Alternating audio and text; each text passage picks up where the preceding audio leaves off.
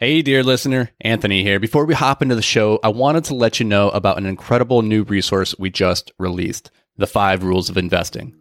Dan and I are huge advocates of modeling the behaviors of the people who have done what you hope to do. And who better to model when it comes to investing than legendary investors like Warren Buffett, Howard Marks, and Ray Dalio? This free ebook breaks down the simple time-tested strategies of billionaire real estate investors that you can use to take your investing to the next level. So head over to invictusmultifamily.com and grab your ebook today. All right, now let's hop into the show.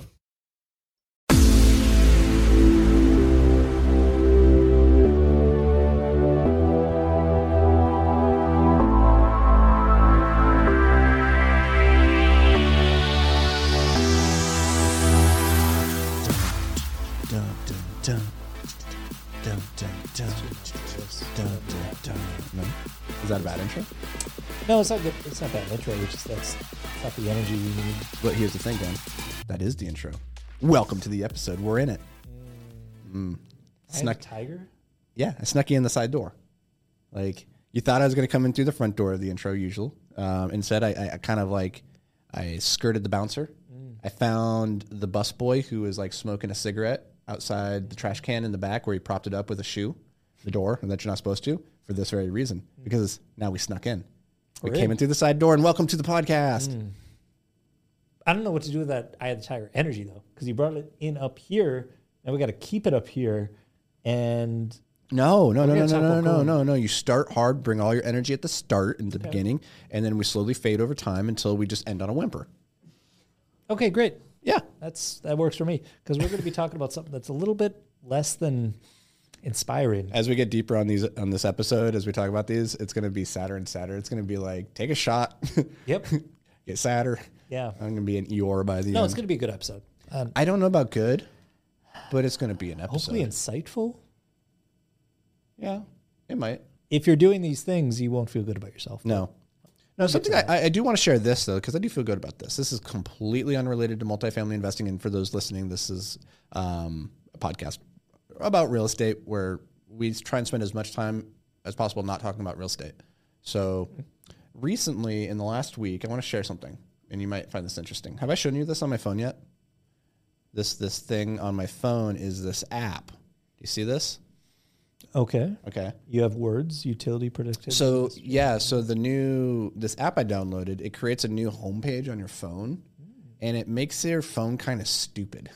It like makes the app small, it grayscales everything, it adds words everywhere. So it's actually really kind of cumbersome to use and to find things. So it makes your phone worse. It makes your phone worse. Got it. But in the process, so what it's trying to do is like break the addiction cycle of like always pulling up in your phone and quickly clicking on things, because everything's designed to be so clickable and suck you in, right? Like there's brilliant people doing this to us. And so I downloaded this app, and sure enough, like my usage time on my phone has like plummeted because my phone's kind of hard to use now and it's really boring. So hey, just get a flip phone. I mean, if you really want to double down on that. But I still want to have the smart features, like if I need them. But you need to be intentional about wanting to use them. Like you have to kind of work to get to the addiction stuff. I don't have that as an option to me because I have an Apple product and I can't download those types of third-party apps that modify things. Really? What does it feel like to pretty much be a citizen of like a dictatorship? Expensive. Yeah, that feels right. Yeah, it's expensive. Do you feel dirty ever? You just kind of reconciled it? I've been in this ecosystem since 2009, probably. You're so deep now. It's what I know. It's the People's Republic of Apple. It is what it is. It's a great product. Spoken like a true Kool-Aid drinker. All right. So, bad investing advice of the week. Here's my take on it. Don't buy Apple because you're going to be sucked in forever. Isn't that like good advice from your perspective, though? So, I mean, yeah. Do buy Apple. There it is. I don't know how to do the bad investing advice. I just you got to invert it on the front end and then flip it. Invert. Always invert and then flip. Do you remember that? That's a phrase that Charlie Munger likes to say all the time when he's talking about mental models. One of his favorite mental models is invert. Always invert. Yeah. I like it. I mean, it makes a lot of sense. It's funny because I've never seen Munger do a handstand. Never. That's true. Never seen an inversion out of that man. But it's a good way to look at things. Like you've used the example a lot. Like if you're trying to figure out how to like have a good marriage or whatever, a good question to ask is like, what would I do to have a really horrible marriage, and then do all the opposite things to have a great one. Easy. It's a good little mental exercise. It's a good way of looking at it. It's completely unrelated to my bad investing tip of the week, Which is what? which is sit in cash and wait. Because, I just imagined you in a pile of cash. yeah, I'm like Scrooge McDuck, like swimming in my pool of gold coins right now. Because interest rates are high, stocks are down, we're either entering or are already in a recession. Everything's horrible. Sit in cash and wait. And the reason I'm bringing this one up is because I've heard this concern echoed from investors for the better part of the last year, which is like, we're uncertain about the economy at the moment, so we're just going to kind of wait and see what happens, right? This is a very common feeling that people have when we enter this type of section of the market cycle. But in reality, this is probably the best time to be allocating resources when people are concerned, when people are worried, when things are down, when things are rocky. That is when the greats are allocating capital and actually acquiring things. And when things are going amazing and you're trying to dump more money into Dogecoin or whatever, that's realistically when you need to be selling. So I guess tying it back to the whole inversion thing, most people out there need to be inverting how they are thinking and how they are behaving based on market cycles, because most people are doing things the complete opposite way that they ought to be doing them. Mm-hmm. I did a video recently where I talked about how unknowingly and unintentionally a lot of the wealth that I've generated in my life came as a result of things that I did coming out of the last recession in 2011, 2012.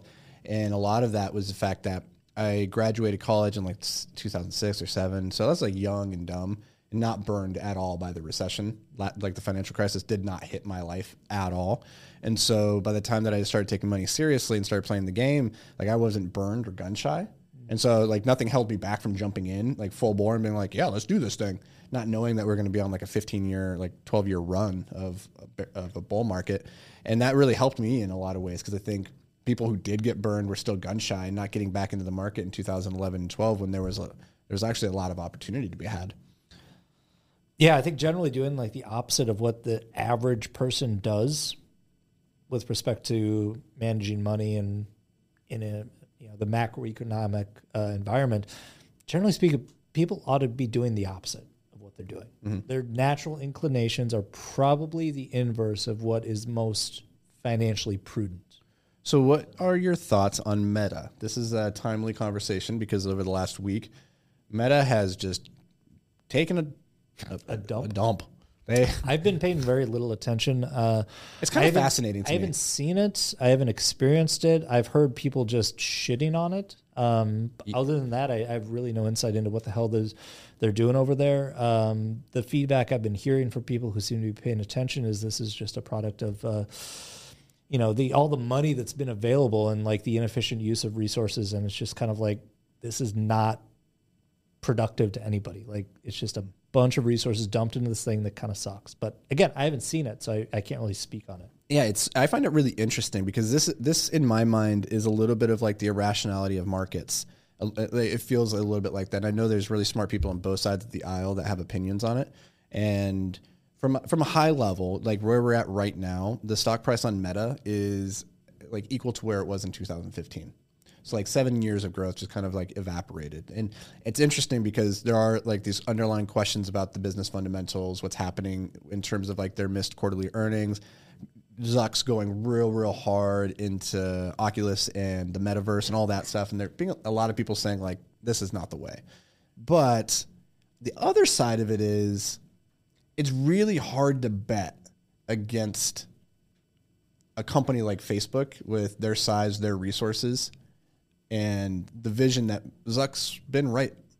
Like he built this thing once that nobody else really believed. Money was free. Well, now money's not free, and you got to actually be efficient. I think that's the yeah, but I mean, right in the sense of like he started Facebook in late 2000s, right, in the last recession, coming out of it, not a lot of money, but he was right about but he was right about where consumer behavior was going. Yeah, right, and so my sense is like, okay, it goes back to the Adam Newman question that we had on a previous podcast where we talked about when do you not bet on the operator? Like if the operator has a past track record of success, yeah, you could say like money's been free Carol's for Facebook. gone now, so What's that? Carol's gone. Who's Carol? Sandberg. Oh, So I mean, Zuck's So great who's the as, real like, a brains? visionary, but like she was the one that like made the thing good. She's not there anymore. So that's fair.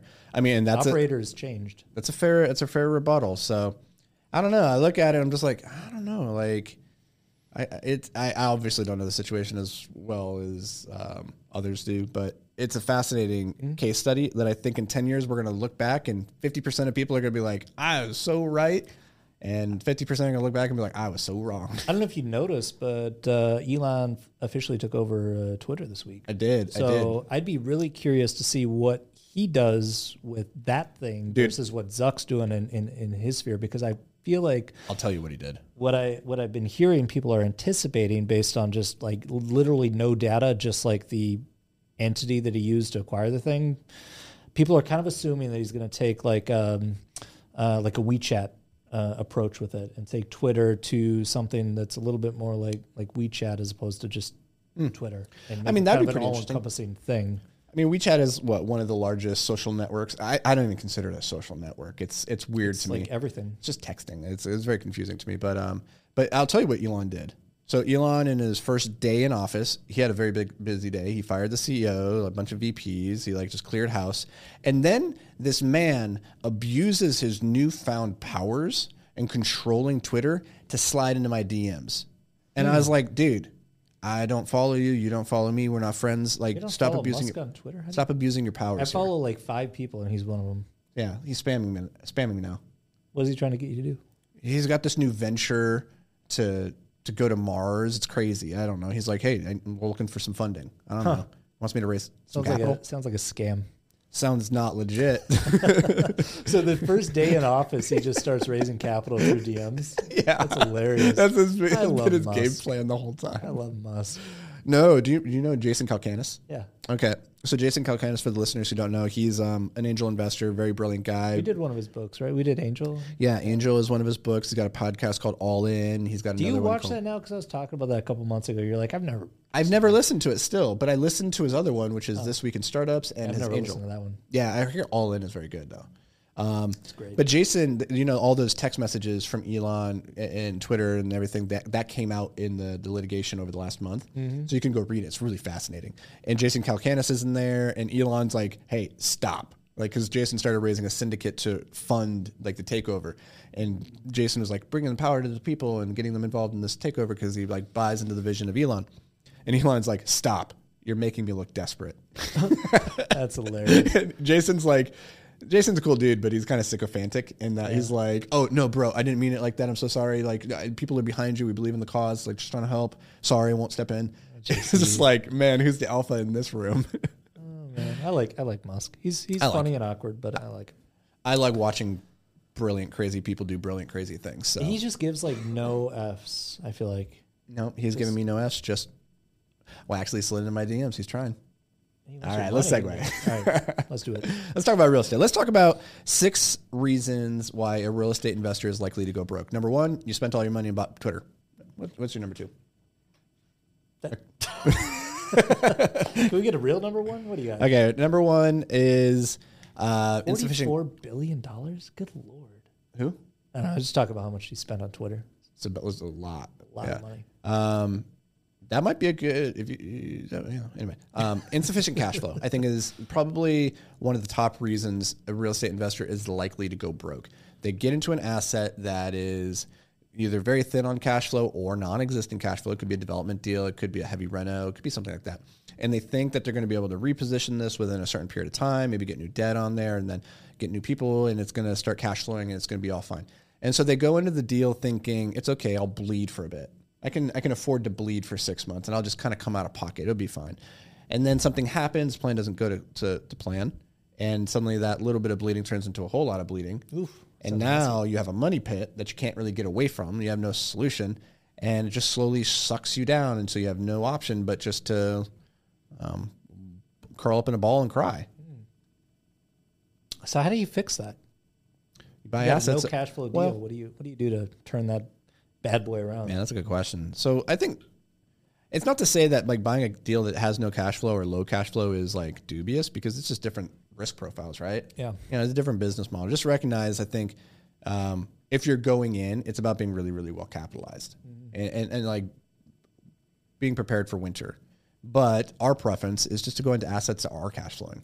Yeah. Like look for cash flow from day one. And that's because we're lazy, scaredy cats, and don't want to lose any sleep at night.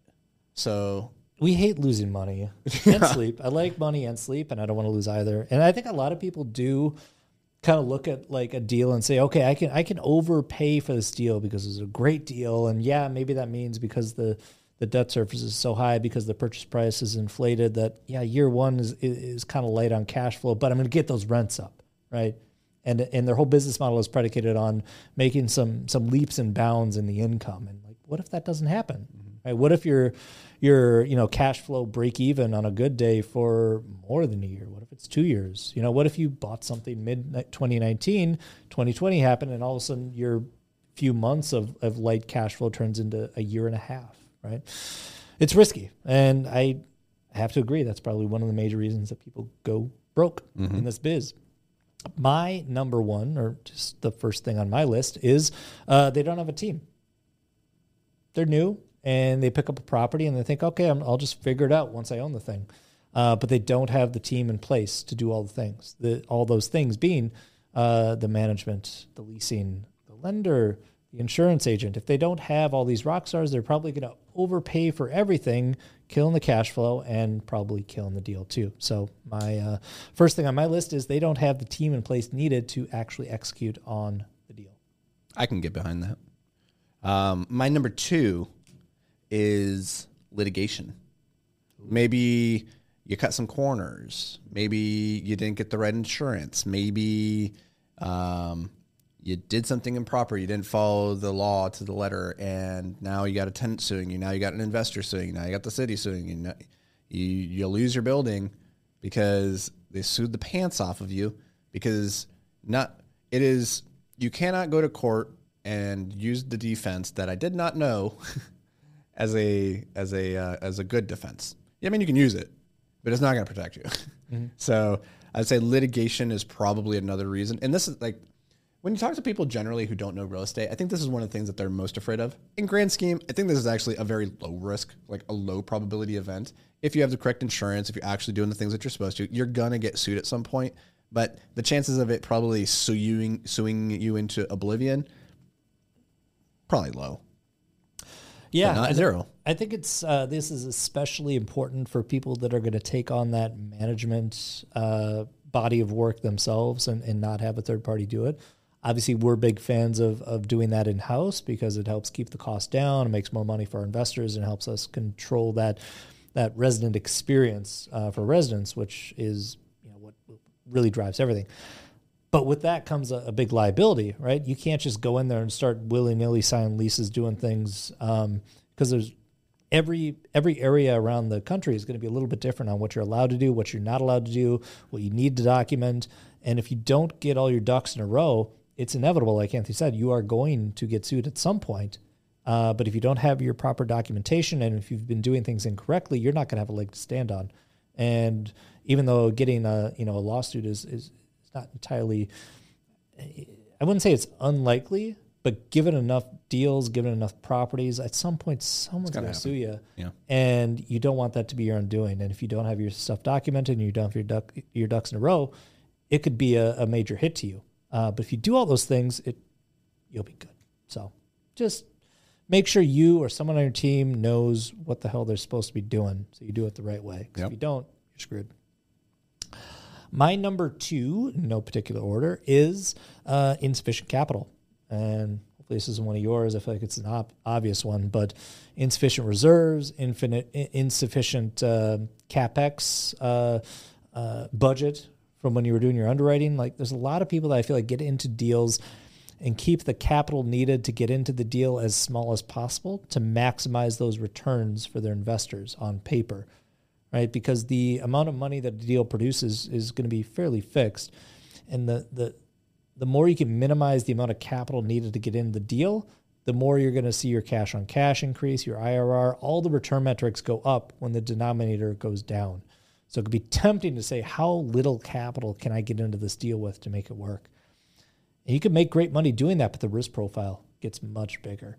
And you want to make sure that you have sufficient capital. So we would much rather, and this is core to our philosophy, much rather come in very heavily capitalized deals and say, okay, our IRR is going to be 17% on this instead of 20%, where it could have been if we had come in with less capital. But at least we know no matter what happens, we're going to be okay. We're not going to run out of money. Yeah, this was actually another one on my list. I was going to skip over it, though, because it ties into cash flow. Like, if you don't have enough cash flow, you better have enough reserves, right? And if you're skimping on both of those, well, you're screwed. You're screwed. Like, there's no salvaging a deal that has low cash flow and insufficient reserves. You're done. You're done. That's gambling. Yeah. You're done before you even got started, so don't do that. But I do have a third one here, which is that your debt runs out. Damn it. Right? Yeah, it's a huge one, right? Like, you paired the wrong debt with the wrong deal. Your debt ran due at the wrong moment in the cycle, and you're not getting the numbers that you need on a refinance. Maybe nobody's giving it, or maybe they're giving it at a valuation that you just can't justify. Whatever reason, the bank's coming and saying, like, loans due.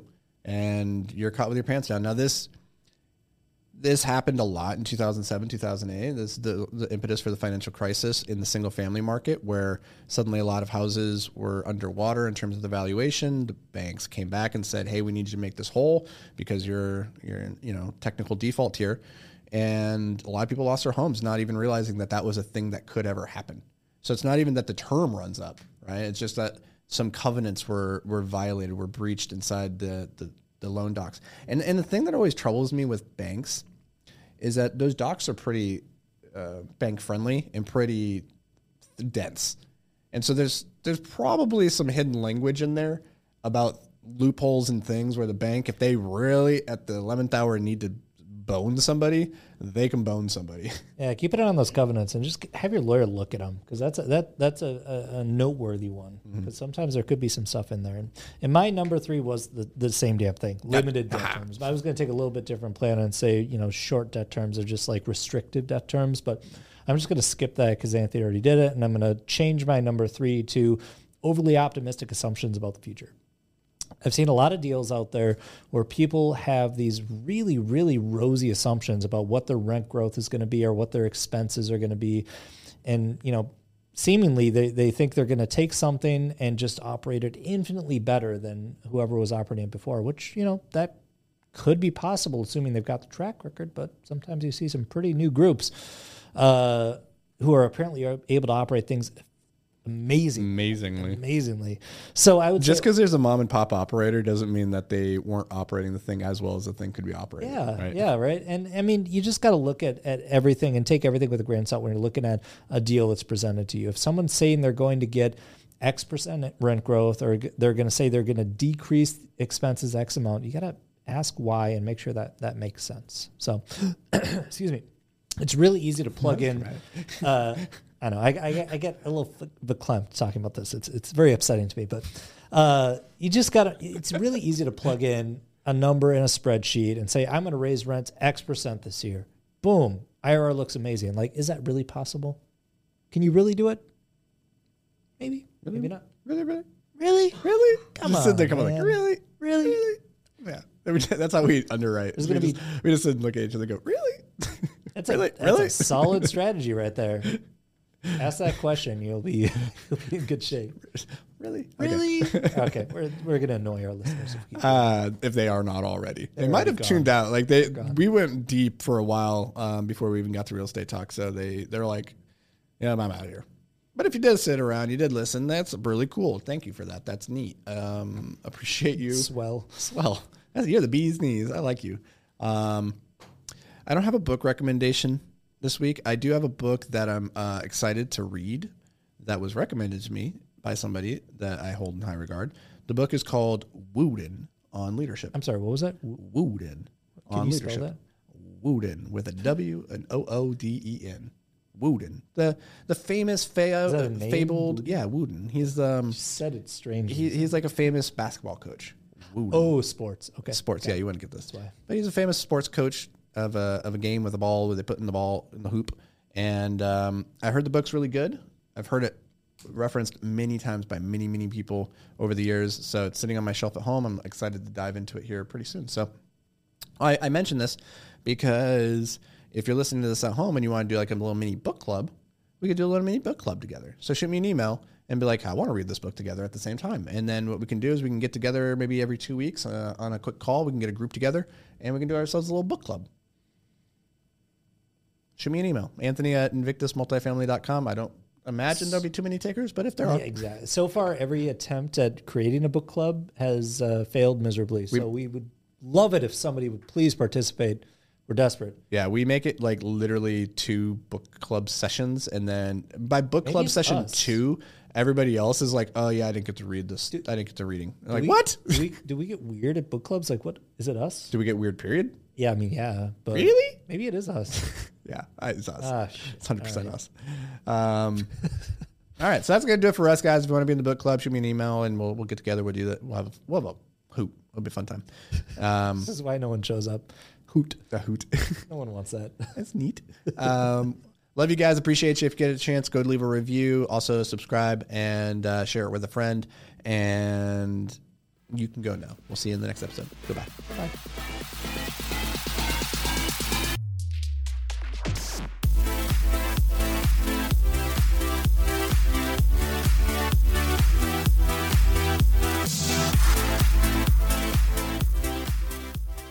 Hey, thanks for joining us for another episode of Multifamily Investing Made Simple. If you enjoyed the show, could you do us a massive favor? Head over to iTunes and leave a 5-star rating and review. Your feedback, it means the world to us as it helps us grow and spread the word about multifamily investing. And don't forget, sharing is caring. So fire this episode over to any friends or family who you think could benefit from learning all about multifamily investing. Thanks, guys. We appreciate every single one of you, and we'll see you on the next show.